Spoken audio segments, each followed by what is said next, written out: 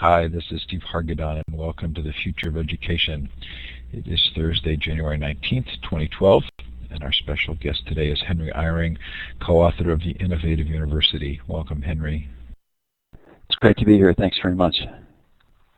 Thanks so much for taking the time. We're glad to have you here. Future of Education is sponsored by my Web 2.0 Labs project and by Blackboard Collaborate and the WeCollaborate.com user group that I run. Coming up at ISTE, if you haven't been to ISTE, it's a blast, and we do ISTE Unplugged, a full set of sort of crowdsourced activities that take place throughout the conference, starting with Social EdCon, the all-day unconference on Saturday before ISTE. Go to ISTE Unplugged to learn more. Lots and lots of fun things to do. This past week we started Ed Incubator, a space for startups, ed tech startups, and others to talk to authentic teacher councils in conjunction with Classroom 2.0. So it's edincubator.com. PBS NewsHour is the first group taking advantage of this resource. If you'd like to let them know, give them feedback about their school journalism projects, please go to Classroom 2.0, click on Ed Incubator at the top, and click on PBS NewsHour. We are celebrating the 5th anniversary of Classroom 2.0 this year, and we're planning on doing a big virtual conference, so we'll send more information about that as we know about it. We've set April 26th for the Gaming and Education Conference. The Alternative Education Conference will be May 10th through 12th. The second Library 2012 conference, this is the Future of Libraries Conference, will be October 3rd to the 5th, and that'll be co-sponsored by San Jose State University again. And then the Global Education Conference, the 5-day, 24-hour-day event, is November 12th to 16th. Lots of fun. I've spent the last 3 days at Stanford with a group from Finland talking about education, and it looks like we're going to do a Learning 2.0 conference at Stanford, so lots more fun coming up. Coming up on the Future Education interview series, next week Lee Crockett talks to us about his book, Literacy is Not Enough. Cable Green from Creative Commons comes on to talk about the obviousness of open policy. David Lurcher comes back on the show to talk about learning commons, libraries, and personal learning environments. We have lots of fun on this list coming up. David Weinberger is relatively new on the list. Howard Rheingold on his new book, NetSmart, coming out. Joseph Grenny from Vital Smarts is going to talk about change, really fun models from their best-selling books. And then Jennifer Fox from Texas will irreverently tell us that content is not as important as we think it is. If you've missed the show, Tuesday night, Cheryl Nussbaum Beach came on to talk about the Connected Educator. Last week, Mitch Perlstein talked about the fragmented family and the elephant in the room, that discussion about family impact on education. Ian Jukes talked about just about everything.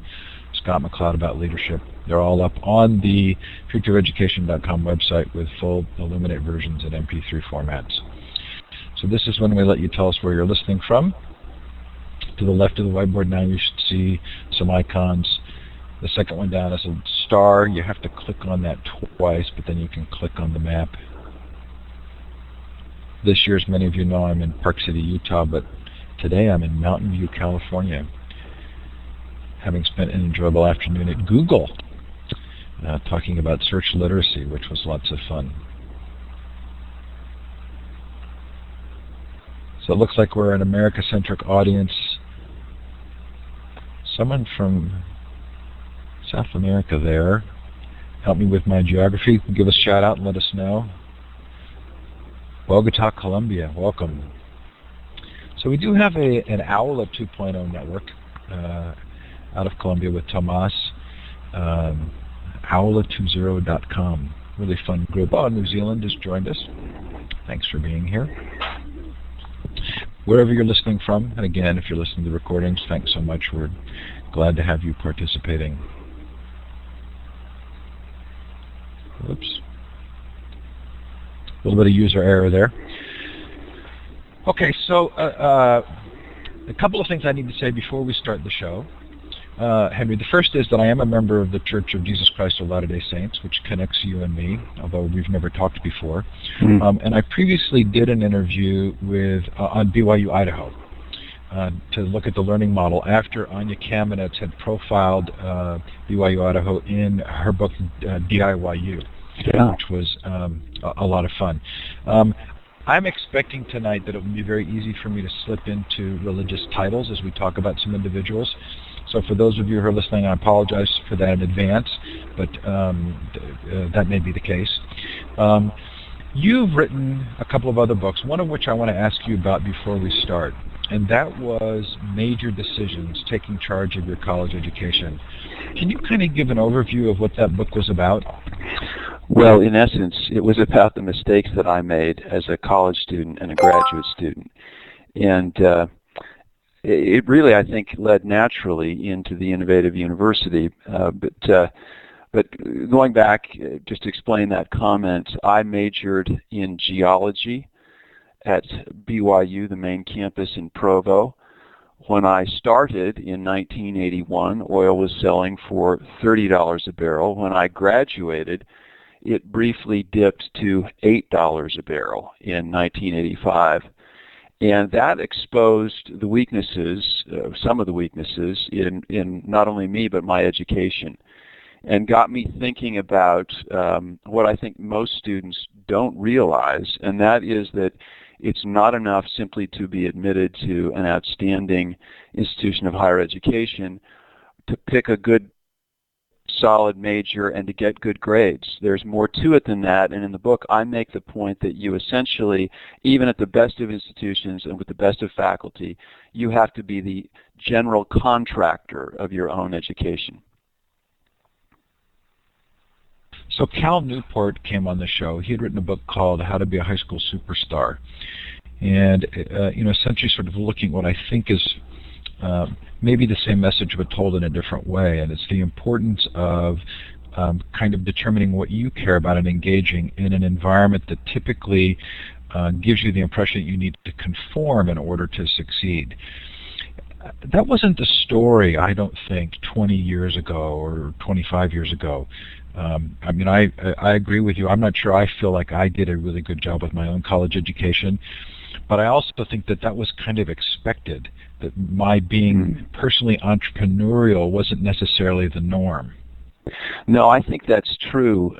You know, in the information age and the knowledge economy in which we live, it's all the more important for a student to take a hard look at, I think what we only recognize in hindsight as being the academic traditions that surrounded us in college.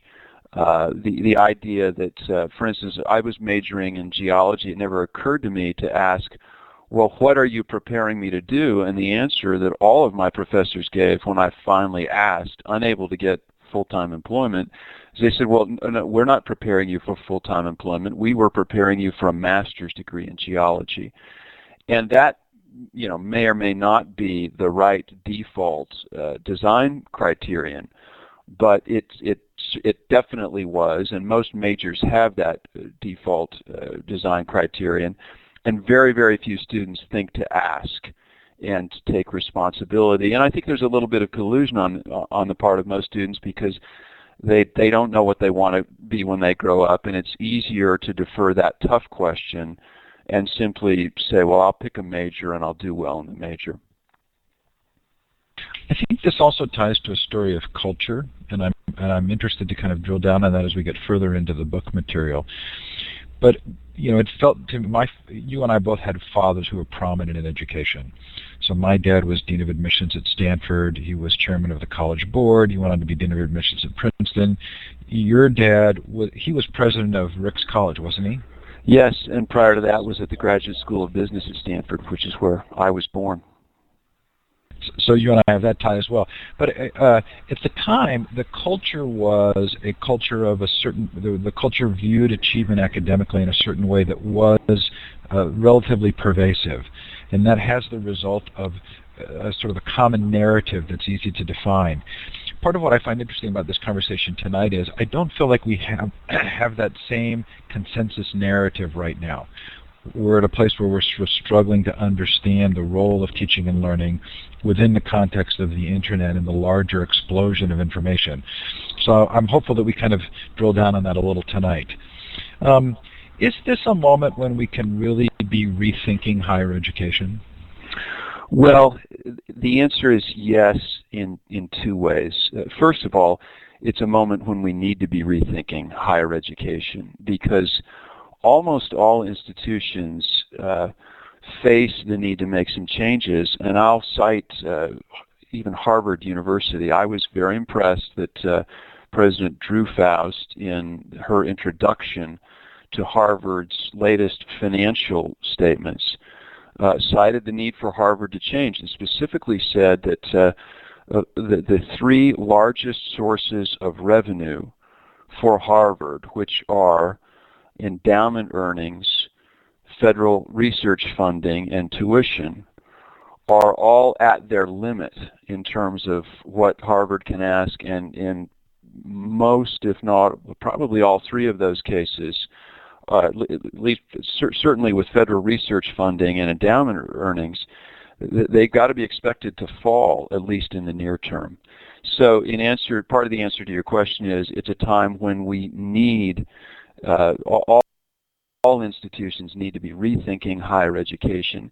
And the good news is that I think we can do it thoughtfully. There's a question as to how quickly disruption will come to higher education, but I think that there is a good case to be made that it won't come as quickly as it did to the newspapers. I have a dear friend, Clark Gilbert, who's featured in the book and was one of my colleagues here at BYU Idaho, and before that at the Harvard Business School with Kim Clark.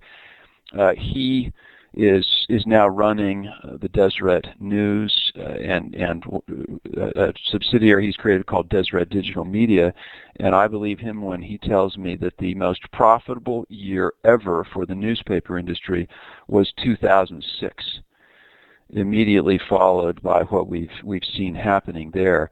And so there's a risk that disruption sweeps higher education in a similarly quick and cataclysmic fashion.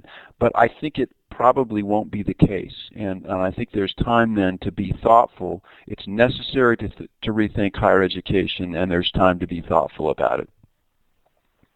So for the purposes of understanding the context of the book, your co-author, Clay Christensen, had a stroke at some point during the writing of the book.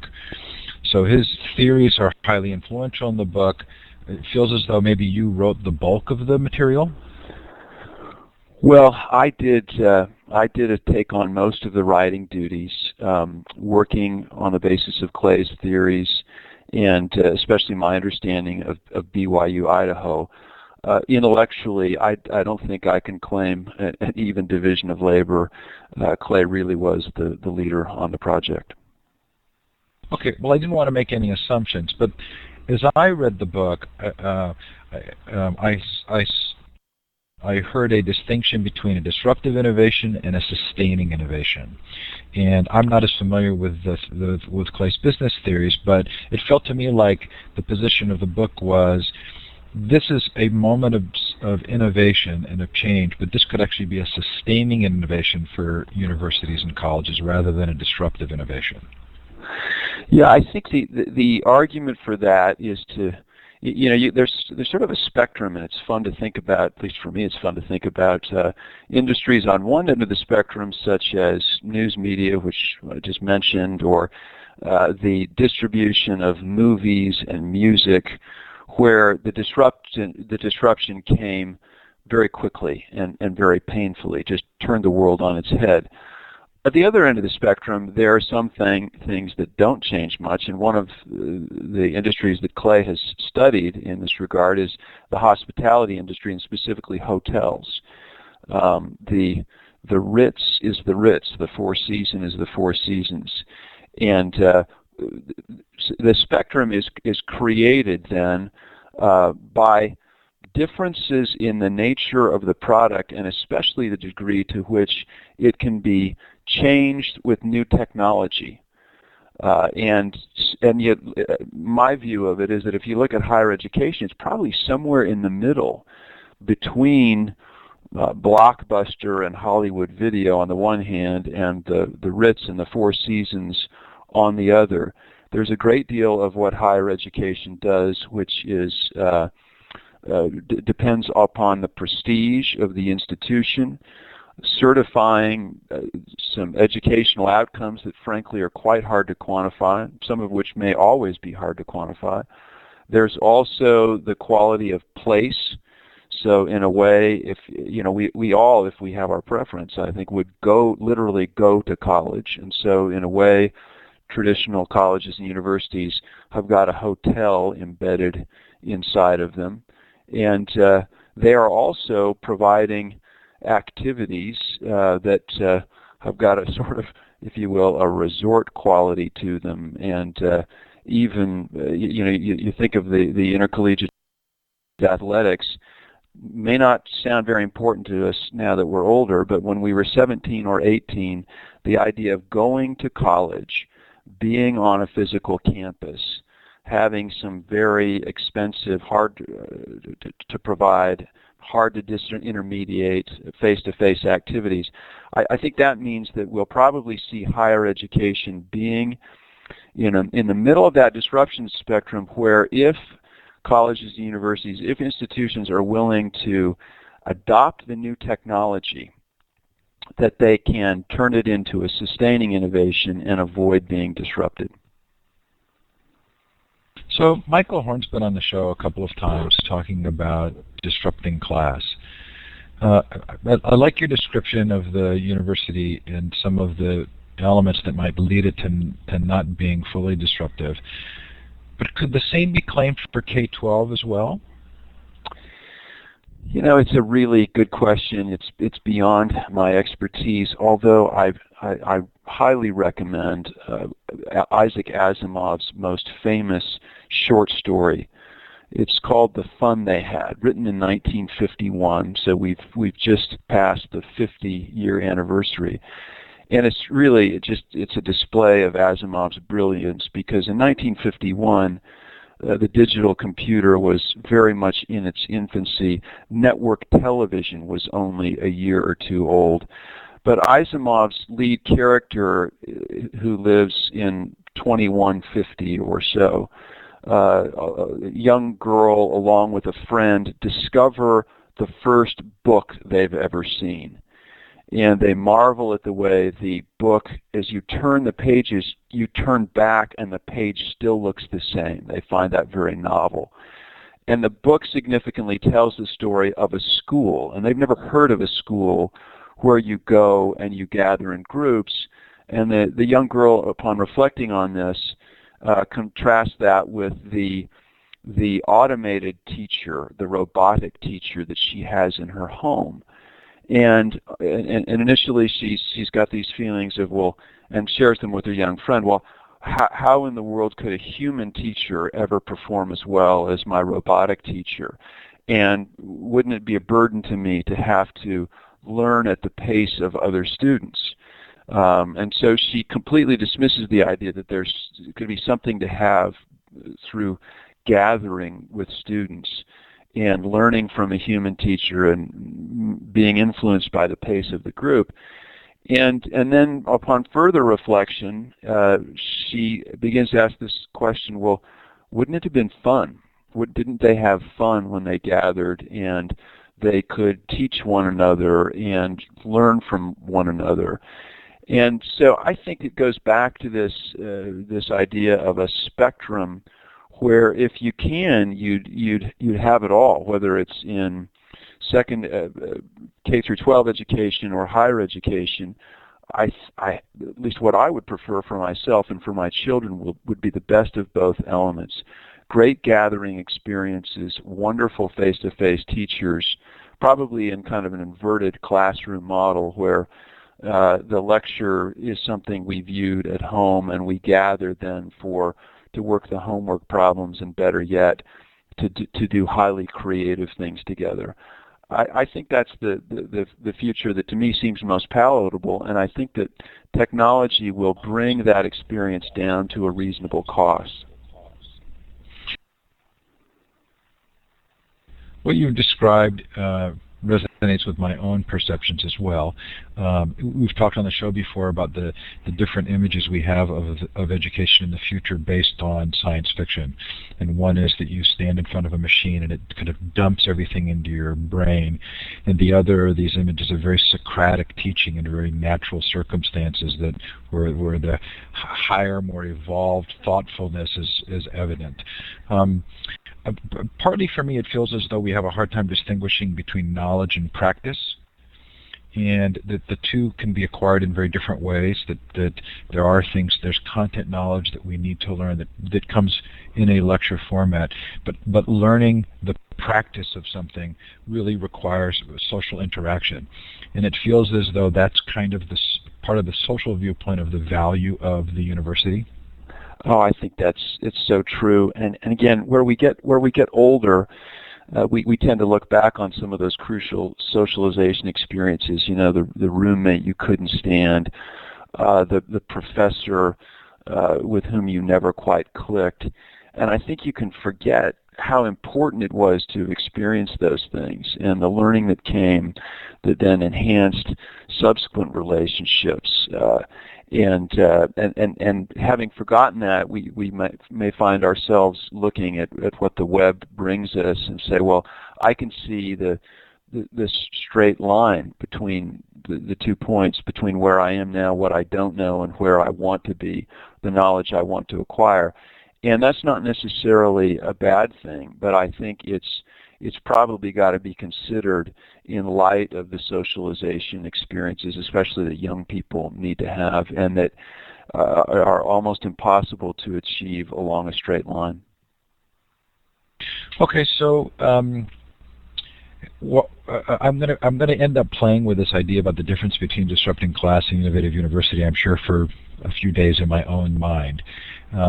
But it does feel as though the innovative university has a little bit more of a pedagogical viewpoint. Disrupting class felt to me like we're not drawing any conclusions here, but if you look at the adoption of online learning, it's following a pattern that very much fits the disruptive technology model, and what can we extrapolate from that? It feels like the innovative university does carry a little bit of a desire to preserve. Would that be fair? Yeah, I think that's fair, and I probably have to do a mea culpa there. Although Clayton said it this way, I think it was generous of him, that one of the things he likes about the innovative university is that it's the first of his books in which there's a real case study. Now the problem with a case study is that coming as it did in 2011, and we're really writing about things that had happened in 2008 and 2009 and 2010, it is only halfway to the future. And so I would grant that what we're going to see is a lot of change, even at traditional institutions, especially at some of the for-profit institutions. But yes, I'll take responsibility for having drawn really upon my own learning experiences and looking back and saying, look, most of what I realized, what I learned, not only wasn't quantifiable, I didn't even realize it until much later in my life. And we talked earlier about major decisions. I think it was the writing of that book that prepared me to carry that same viewpoint over to the innovative university. Now, also to Clay's credit, he reawakened me to that memory in a conversation where he said, you know, I've just come back from a meeting of Bowdoin alumni, and I asked them, what is it that makes you feel tied to Bowdoin and grateful for what happened to you when you were there? And he was, of course, speaking of the whole educational experience, but he said that almost to a person, these grateful alumni would talk about a particular individual. And then that really, Clay gets the credit for helping me tie then that book, Major Decisions, which highlights, I sort of pay homage to the 6 or 7 or 8 of the professors I loved best in college and who affected me most. Clay helped me make the connection, and I think it's a connection that I would stand by. For all we're going to do technologically, I really think that we'll find that just enhances the kind of personal relationships that students can have with great teachers. I'm going to spend the next week mapping those thoughts against the K-12 environment. It's going to be a fascinating time for me. Okay, I love that. Interested in it. I want, for the benefit of the audience and those listening, I want to talk a little bit about disruptive technologies. And as I made kind of a list of why disruptive technologies don't get adopted by the core institution or organization, I came up with 3 that I felt were valid and 1 that I felt was invalid. And I wonder, when I get to that, I'm wondering if universities are particularly in that area. So it seems to me valid that the core institution or industry or organization would have a hard time knowing which of the many innovations is actually going to change the game. So you're not going to bet the farm on one of them. It seems to me valid that those innovations aren't as profitable yet, and so you're going to wait till they reach a profitability level. And it seems to me that there are innovations that take place that you just don't have any control over. Like, when refrigeration came in, the people who made the ice, there were innovations that they just couldn't control and couldn't adopt. But one reason I think that the core sometimes doesn't embrace the innovation is hubris. And it feels to me as though universities are particularly vulnerable in this area. How do you address that? Well, so let me take the easier part of this, which is to support what you said about the valid reasons. So, for instance, choosing innovations. If you look, and this is something that my colleague, my boss actually, Kim Clark, who's the president of BYU Idaho and former dean of the Harvard Business School, has pointed out to me, and that is that Harvard, for example, is going to be very careful not to stub its toe. And frankly, some of its peers have stubbed their toes, adopted quickly online learning, for example, and rushed headlong in only to discover that the technology was still evolving and was still shifting. And so there's a pretty good argument that it is valid to say, hey, look, before we change a student's educational experience, if we get it wrong for a period of 3 or 4 years, that's the whole education of a student. So let's be careful not to jump in while things are still shifting. And I think Harvard is a great example of an institution that is investing in online education, learning a lot, especially through its executive education programs, but has not cast the die for the rest of the curriculum.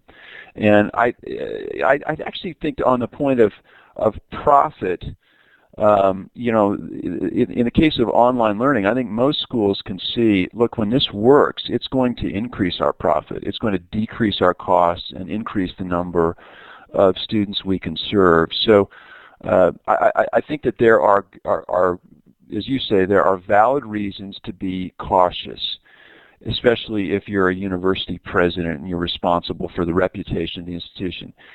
Now, hubris is real, and at the faculty level, it can be a particular challenge. The whole notion of academic freedom extends, I think, in the minds of many faculty members, not only it applies not only in their research, but in the way they conduct the classroom.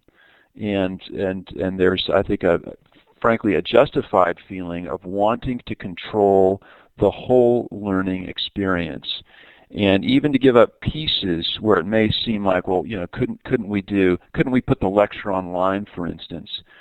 I think it's reasonable for faculty members to push back and say, well, wait a minute, how's this going to affect the overall experience? And at BYU Idaho, we assume the burden as administrators and those responsible for developing online course materials and online courses. We assume the burden of showing how what we're doing can enhance what the full-time faculty have already been doing so well, and that takes time. And it's one of the reasons that I don't think we will see very rapid adoption in higher education, even by the schools that are most committed to it. I think it's going to take some time to bring the faculty along, and it's worth doing if it can be done right. So I want to give you a chance to talk about the complement contrast of BYU, Idaho, and Harvard, and kind of go into the story. But you've opened the door to this question of culture for me, and I find this really interesting. So the last 2 days that I spent at Stanford were meeting with people from the Finnish education system and looking at why Finland has, so suddenly appeared at the top of these lists of achievement. And what's interesting about it is that they didn't intend to be at the top of the list. They're not even sure they're comfortable at the top of the list for very good reasons. That they worry about the, how it changes their own perception of themselves. But they appeared at the top of those achievement lists because they focused on a core objective, and the core objective for them was equity. And it allowed their culture to come together and define something where all the stakeholders felt an interest in accomplishing this. And the end result was they created a culture around education that then produced energy and interest and enthusiasm. I left that set of meetings not convinced that it had to be equity necessarily. In fact, I think the state of Utah's focus on immersive language programs may do the same thing, bring people together. But I'm wondering about this model of coming together around an idea, around a driving belief culturally in what can happen. And I feel as though that's definitely happened at BYU, Idaho. Do you want to describe that a little? Yeah, absolutely. I mean, it was quite remarkable that in 2000, when the economy was doing very, very well and enrollments were up, quite remarkable that my predecessors here were able to rally this institution around a reinvention of itself. We refer to it as changing of the DNA of the university. And to be quite honest, it was a matter of religious commitment. This is a religious institution. The people who've come here have always come because they're committed to teaching. They're committed to creating a special kind of environment. Many of them are graduates, or at that time were graduates of what was Rick's College, and so it was. There was an opportunity that I think was unique, and frankly, very hard to replicate. But it is not so different from the kinds of rallying that we need to start to see as a result of the financial challenges that most institutions are facing. So funding is being cut off, new competitors are arising, questions are being asked about learning performance. And so I think that I see a blessing in that, frankly, because hubris is real in all industries, but in higher education, where especially in the United States, we can claim for 100 years to have been world leading and fundamental to the economic miracle of the 20th century. I think it's a blessing. We're fortunate to have hit this difficult time where we are all going to come together, like it or not. We're going to have conversations about what to do, and perforce, that means what to do differently.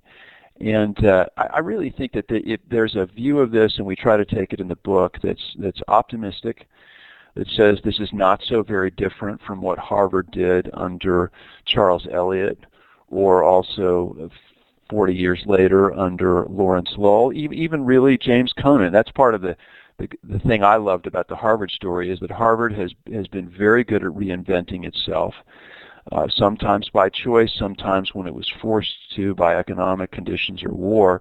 But that there's a tradition of coming together and saying, how could we do this better? And I think if we will remember that higher education tradition and look at this as not a zero-sum game, that the new technology will allow us to serve more students to employ more faculty. Right now there's a huge an imbalance. It makes no sense for us to have so many young people who like to go to college but are finding it difficult to afford, so many faculty members, PhD holding, highly credentialed, capable faculty members who can't find full-time positions. How do we make that equation clear? The answer is to step back from the traditional model, to embrace the new technologies that are available, and what we can see is universities that are serving more students at a price they can afford, and engaging more faculty in ways that are rewarding for them, probably even more so than the kinds of lectures they've been delivering in large lecture halls. And so I think there's good reason to believe that good things are on the horizon. So I'm going to push back just a little and play with an idea. So you tell the story in the book of the president of the LDS Church, Gordon B. Hinckley, making the announcement about the change from Ricks being a 2-year college to a 4-year college. And you point out, I think quite thoughtfully, that that there was a religious conformance element here, which wouldn't be present in a lot of non-religious schools. Willingness to go along with the decision because the leader of the church is asking you to do so. In Finland, they have a long Lutheran tradition, and they also have a tradition of being a country that's unified because of outside forces and concerns. In Utah, there's a high number of members of our church who come back from LDS missions with language skills, and there's a sort of an easy narrative around the value of second languages and having immersive language programs. I'm not hearing the same compelling narrative for higher education. I'm hearing sort of thoughtful sort of responses about the measured value, but I'm not hearing the same compelling story. What am I missing? Is there a story that all of the constituencies could gather around at this point, or are we in the position of waiting for that compelling story to come? Well, that's a good question, and it can't all come per force. Obviously, it can't be a matter of the budget's being cut. Now we've got to make some decisions together and achieve a new level of unity around a new mission. But I think I'll give you an example. I was at the University of Tennessee this fall. And I don't want to misquote the data, but as I heard it, I was told that the state of Tennessee spends a very small percentage of its state budget on higher education, and the economy's not doing well there. And so the University of Tennessee is facing some significant pressures. But as I met with that group of people, and I don't know that, to my knowledge, there's no religion at play. But there is there's a volunteer spirit, and of people pulling together, not only around the institution, but around the craft. If you think about it, I mean, it's on the one hand, you can paint a tenured faculty member as being selfish, not interested in the classroom relative to his or her own research, trying to minimize the number of hours they work. And while that may or may not be a real portrayal, it certainly isn't the way the people get into this business, so to speak. The folks who go into higher education almost all do it with the thought that they're going to be making less than they could otherwise, given their level of education and intelligence. But there are factors such as the love of learning, the love of discovery, the love of sharing those discoveries that are countervailing, and I think there's a religious quality to that. Now, we have a higher education model borrowed from Harvard that has a tendency to squeeze some of those initial motivations down, and in some cases almost entirely out. So if you get into a rank and tenure process that is all about research publication, and you've got a school that's trying to climb in rankings, that's going to produce some undesirable behaviors, and it's going to become embedded in the culture and in the way classes are taught. You'll go to very large classes to get the teaching done, so you can go off to do your research, so you get promoted and don't lose your job. I think I just look at the thing and think that there is real reason to believe that we've got the right people on almost every campus to come together and take a look at the opportunities that are presented by new technologies and the need to provide more higher education. It's just impossible for me not to preach a message of optimism. Yeah, I hope you're right. And I think the technology story may be a part of the key to this. But I also think that unlike a consensus culture, our culture tends to be one where we see value coming out of competing interests. And somehow it seems to me we have to get past that to a story that actually brings us together, because that's where I've seen, or at least my sort of early mental models are, of how sort of larger educational change takes place. I want to give you the chance to kind of wave the flag. At the start of Chapter 20, you talk about new models, and I want to give you a chance to talk about BYU Idaho sort of as a learning model.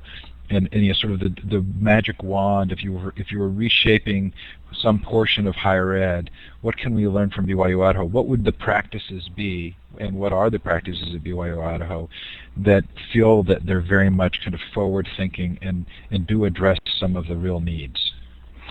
Well, I think you've hit on a key one, and that is to view technology as being good for both faculty and students. And while technology it does cause disruption, even a sustaining innovation is going to require faculty members and students to change the way they've traditionally done things. I think there's a very strong argument that what we're going to see is teachers doing more of what they like to do, which is to engage students in higher order thinking. Students come into class better prepared. We see that here at BYU Idaho, where even in freshman courses, where our faculty members are applying what we call the BYU Idaho learning model. That means it's just simple stuff. It looks quite a lot like what happens at the graduate level in business schools and law schools, and that is, before you come to class, you've made not only individual preparations but often group preparations. Some of that can be done online now, so where you've viewed the lecture online and or you've read the textual materials, you're talking with your colleagues. It's really fun to be a faculty member in that environment. I've had the experience where you get to see the discussion among the students. Then you arrive in the classroom, and the days that I went to business school and law school, they talked about cold calling. You were always afraid you'd be cold called, and the exciting thing now is that as a faculty member, I can do a warm call.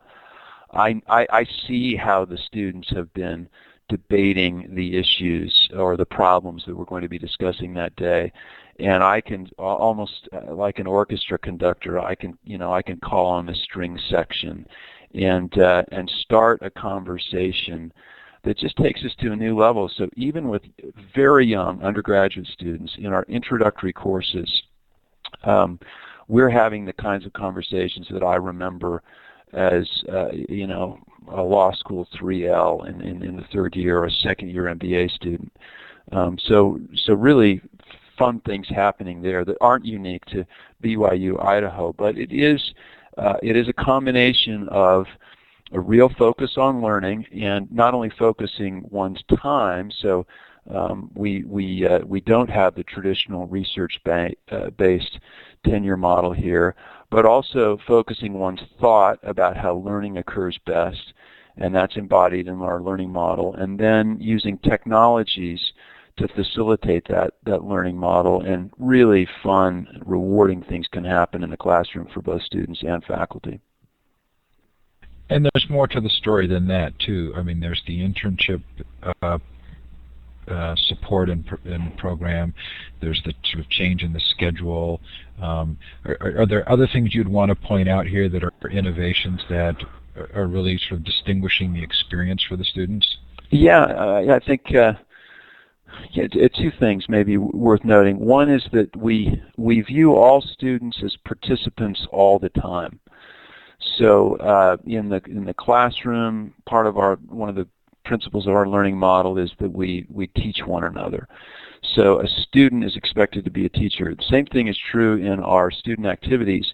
We eliminated intercollegiate athletics, and in their place, what we have now, we eliminated one good junior college football team, and now every fall we have 3 or 4 teams playing in full pads on a football field where we use it so much we had to replace the grass field with artificial turf. And we've got, it's over now 200 of these student-led activities where the coaches are students, the league administrators are students. Students, they begin as participants and they move up through these leadership positions. And so it is all about whatever you're doing here, you're a teacher as a student. You're not just an observer, you're a participant. Yeah, brilliant. I mean, I just have to say I really love all that's being done there. Okay, this is the portion of the show where we switch to Q&A. I have some additional questions if this is a little bit of a smaller audience, but if you've put a question in the chat that didn't get answered, please feel free to post it again. I oftentimes just miss them, hard to follow. Or you can also raise your hand to take the microphone if you'd like. That's the third icon over in the participant window. It's a raised hand icon. Click on that and I'll give you the microphone. There were some criticisms of the book. I read the Amazon reviews. Were any of them on target, and do you feel like if you were rewriting the book today you would do anything different? I'm gonna make a confession. I stopped reading the Amazon reviews pretty early on. My ego couldn't take it. That was partly the reason, but partly I think what I saw was because there is this spectrum of disruptability, and because this book really stakes out the middle ground, then you're open to criticisms on either end of the spectrum. And so there are many people who have read Clay's earlier books and are convinced that disruption is the way things happen, who called this half a loaf or a head in the sand effectively, and said, why aren't why are you defending the traditional model, and why aren't you talking about some of the very innovative possibilities now that are open to us? And I'm not sure I have a good answer to that, except to say that we've made a guess, and we have focused on young students.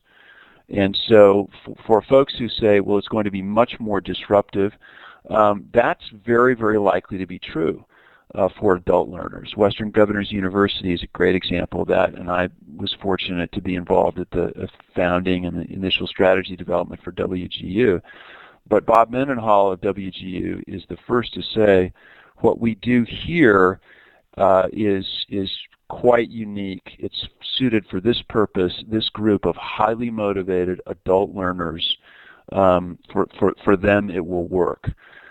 So, almost certainly we're wrong about our prediction about the extent of change in traditional higher education and the pace, but I'd be willing to come back around in 5 or 10 years, and I don't think I'd be embarrassed to confront some of the folks who've said on Amazon, this is innovation I can't remember. There's a phrase, something about disruption, innovation masked as disruption or something. But so we'll be wrong, but I think generally, if you were going to place a bet, I still think you ought to place the bet with us. Okay, good answer. Lisa Durf has two questions. We'll start with her first. She says, Everett Rogers wrote in The Diffusion of Innovations about the S-curve. Where are we now on that S-curve?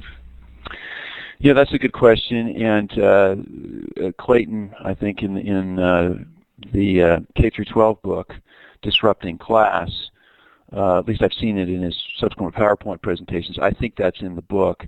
And he suggested we were about halfway there. And he was doing that several years ago. I think I would give an answer that is, I would say more nuanced, and those who hear it may say is more hedged. But I think that the innovations are going to come in waves in learning, because there's a certain kind of innovation that is purely a matter of applying technologies we've got at hand. So online learning, for instance, that's where Clayton applied the S-curve, was to online courses being taken by high school students. But that's just going to open up a whole bunch of new S-curves as we think about, as we learn things about cognitive science, and we begin to marry the cognitive science with communication technology. I think that if you look at the aggregation of S-curves, I think that we're very, very early into it. And again, it's part of what drives my optimism. So Lisa has another question, but I'm going to intersperse with one. She's just telling you an excellent answer. I don't know if you're following the chat, but thank you. She'd like that answer. What about these alternate accreditation efforts like MITx providing potentially classes for thousands to tens of thousands with an alternate accreditation, or Stanford and the idea of robot grading? Are we going to see alternate ways of indicating that somebody has skills and values? And do you want to shed a little bit of light on that from Western governors? Yeah, it's a really good question, and I think Western governors. You're right to point to Western governors, because I did my initial consulting work there in the mid-'90s, and there was a lot of time and a lot of effort and a lot of money invested in just figuring out the theory of how you'd grant a degree. And I think it's pretty important to distinguish the difference between creating one course and the learning objectives and the tools for achieving those, the tools and the exercises, building the curriculum around one course and building a college degree. Big difference. And not only did it take Western Governors University a long time to come up with the right theory of how you do that, both intellectually and operationally, but they also had to decide, hey, look, if we're going to make this work, we can't be in the curriculum business. And so they were very careful about what they could and couldn't do, and so I just think for those who see, look at the enrollments in this particular course, and can we imagine how it would be graded by a robot, particularly those institutions that are very prestigious and that are serving young students, they would do really well to step back and say, okay, if this is going to be an MIT certification, and it's going to be similar, at least in quality, if not kind, to what we do, what does it really take? What does it really take to certify everything we think we can do for a student? And it's pretty complicated. It's complicated theoretically, and it's really complicated to build then the system. You got 160,000 students. It's not all going to be done by robot. And so what does your delivery system look like? What do your advising systems look like? That's going to be complicated stuff. It's not to be discouraging, but I think it's going to turn out, when you look at it, to be not quite so scalable as people think, to be not quite so inexpensive. It'll just be inaffordable. It won't be free. It'll be affordable. And I think there's a risk of missing the mark and saying, oh, look, universities will go away. All of this will be robotic. All of this will be free. And you say, look, that's probably not going to happen, and it's not what's needed. We just need to use the technologies to make the degree affordable, more accessible, to raise its quality a bit. Well, so part of what I heard in the book was there's going to be there's a need for and there is value in the Harvard model.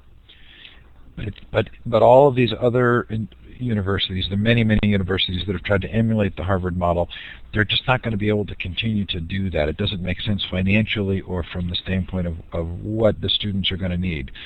So now there's this opportunity for schools to be like BYU Idaho, to kind of pick a learning model, to do something really well and effectively that matches the culture or interests of the students who want to attend, that really addresses specific needs.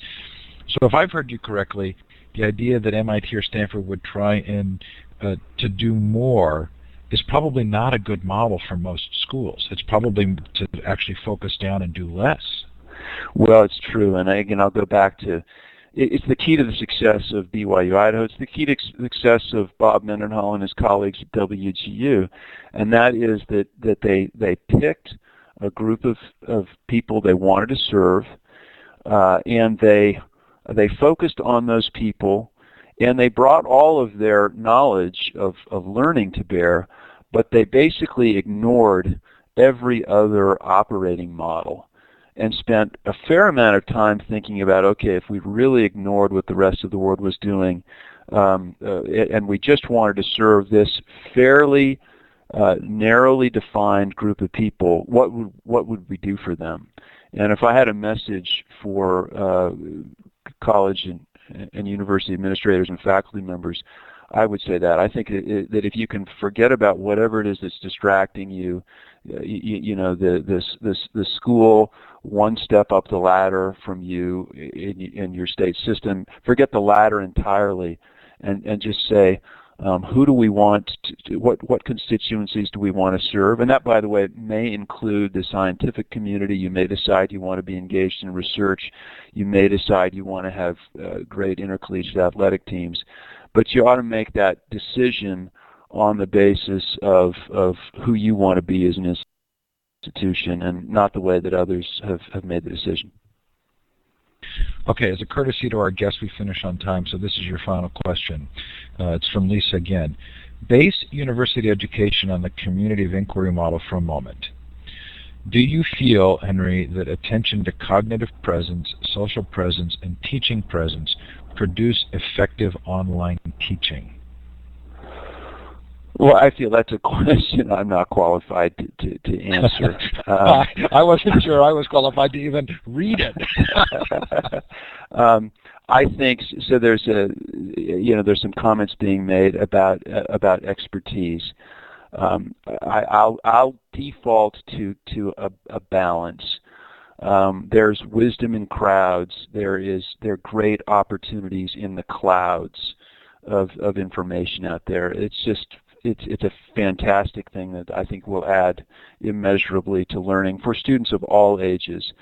But I can never get very far from the metaphor of Mark Hopkins and the log, where James Garfield said so famously of the president of Williams College, his mentor, the ideal college is a log with Mark Hopkins on one end and a student on the other.